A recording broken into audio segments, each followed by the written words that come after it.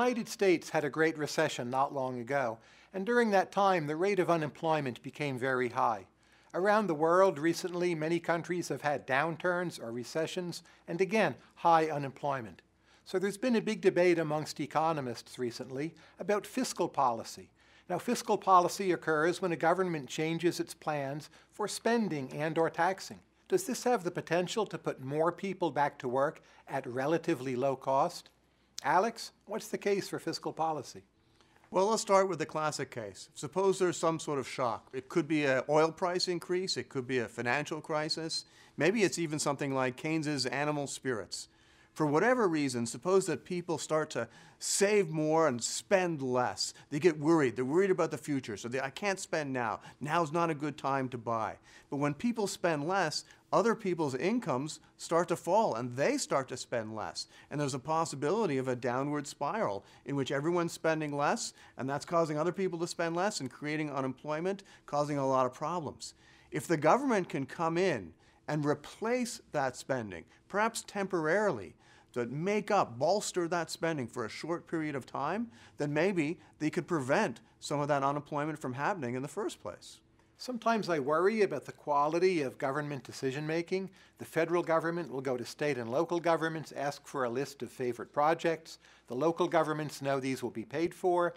They send along a bunch of ideas that are half-baked or not ready.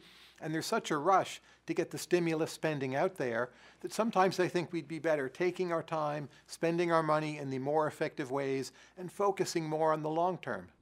Yeah, so there's a problem with targeting, and there's also a problem with timeliness. And these two are in tension. So when people use these words, timely and targeted, what do they mean?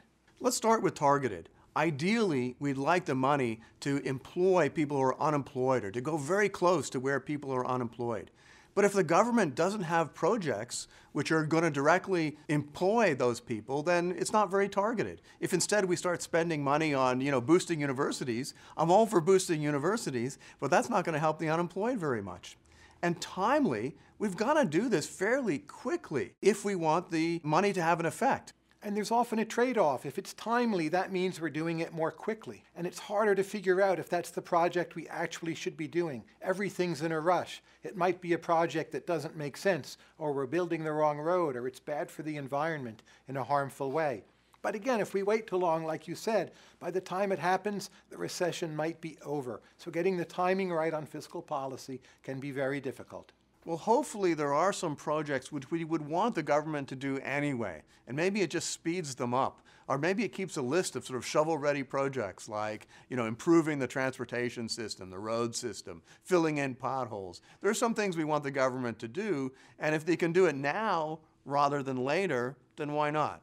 Well, let's assume that we do need to replace spending in at least some way. There's two different ways we could do it. We could cut people's taxes, so the private sector could be spending more, or the government on its own books could decide to do more spending and choose some projects and try to target labor and to stimulate the economy that way. So a lot of debates in fiscal policy are about which will be more effective, the tax cut or the government spending. And what do you think that depends upon? I mean, if you cut the taxes, the big advantage of that is that you leave where and how much people spend in their own hands. You leave it to the private sector. You let people decide how they're going to spend that extra money. If instead you have the government spend the money, well, if you're an optimist, then you think that there's a whole bunch of government projects which we need to do anyway. Perhaps we need to fix the roads anyway because of all these potholes. And if we can do it now rather than later, then that's great. If you're a little bit more of a pessimist, however, then you're going to be thinking, why didn't we do these projects before? If these projects were so great, why didn't we do them in the good times? I noticed in our last burst of big fiscal policy, one thing our government did was spend a lot of money to make the economy more green. Well, okay, that makes sense. And another big thing they did was spend a lot of money to build a lot more roads so we can have more cars driving around. Well, maybe that makes sense, but you put the two together and you have to wonder, were they just in a little too much of a rush here? Yeah, and here's another problem. Sometimes the issue really is the fear factor. And what the government needs to do is just step in temporarily until people calm down a little bit and the economy recovers.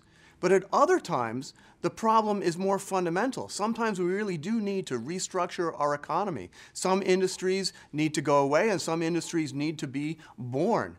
And if that's the problem, then fiscal policy can actually slow things down. Sometimes what happens in a recession is that fiscal policy becomes confused with industrial policy.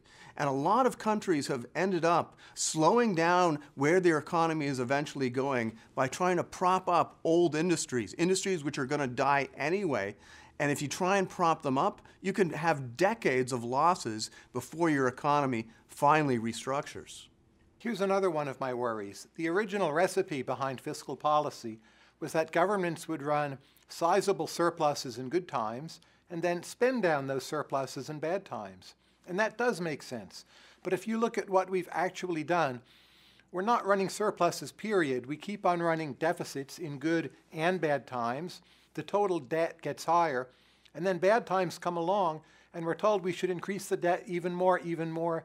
But eventually, we're going to get to the point where we'll have to pay it back by some mix of spending cuts and a tax increase. That will be contractionary fiscal policy. We may not be able to control when that happens. So there's this big negative penalty out on the end of this story, and we haven't seen it yet. But that, too, I count as a cost of fiscal policy. Yeah, so maybe one compromise here is what economists call automatic stabilizers, or rules which we put into place. So for example, when the unemployment rate goes up, we automatically spend more on unemployment insurance.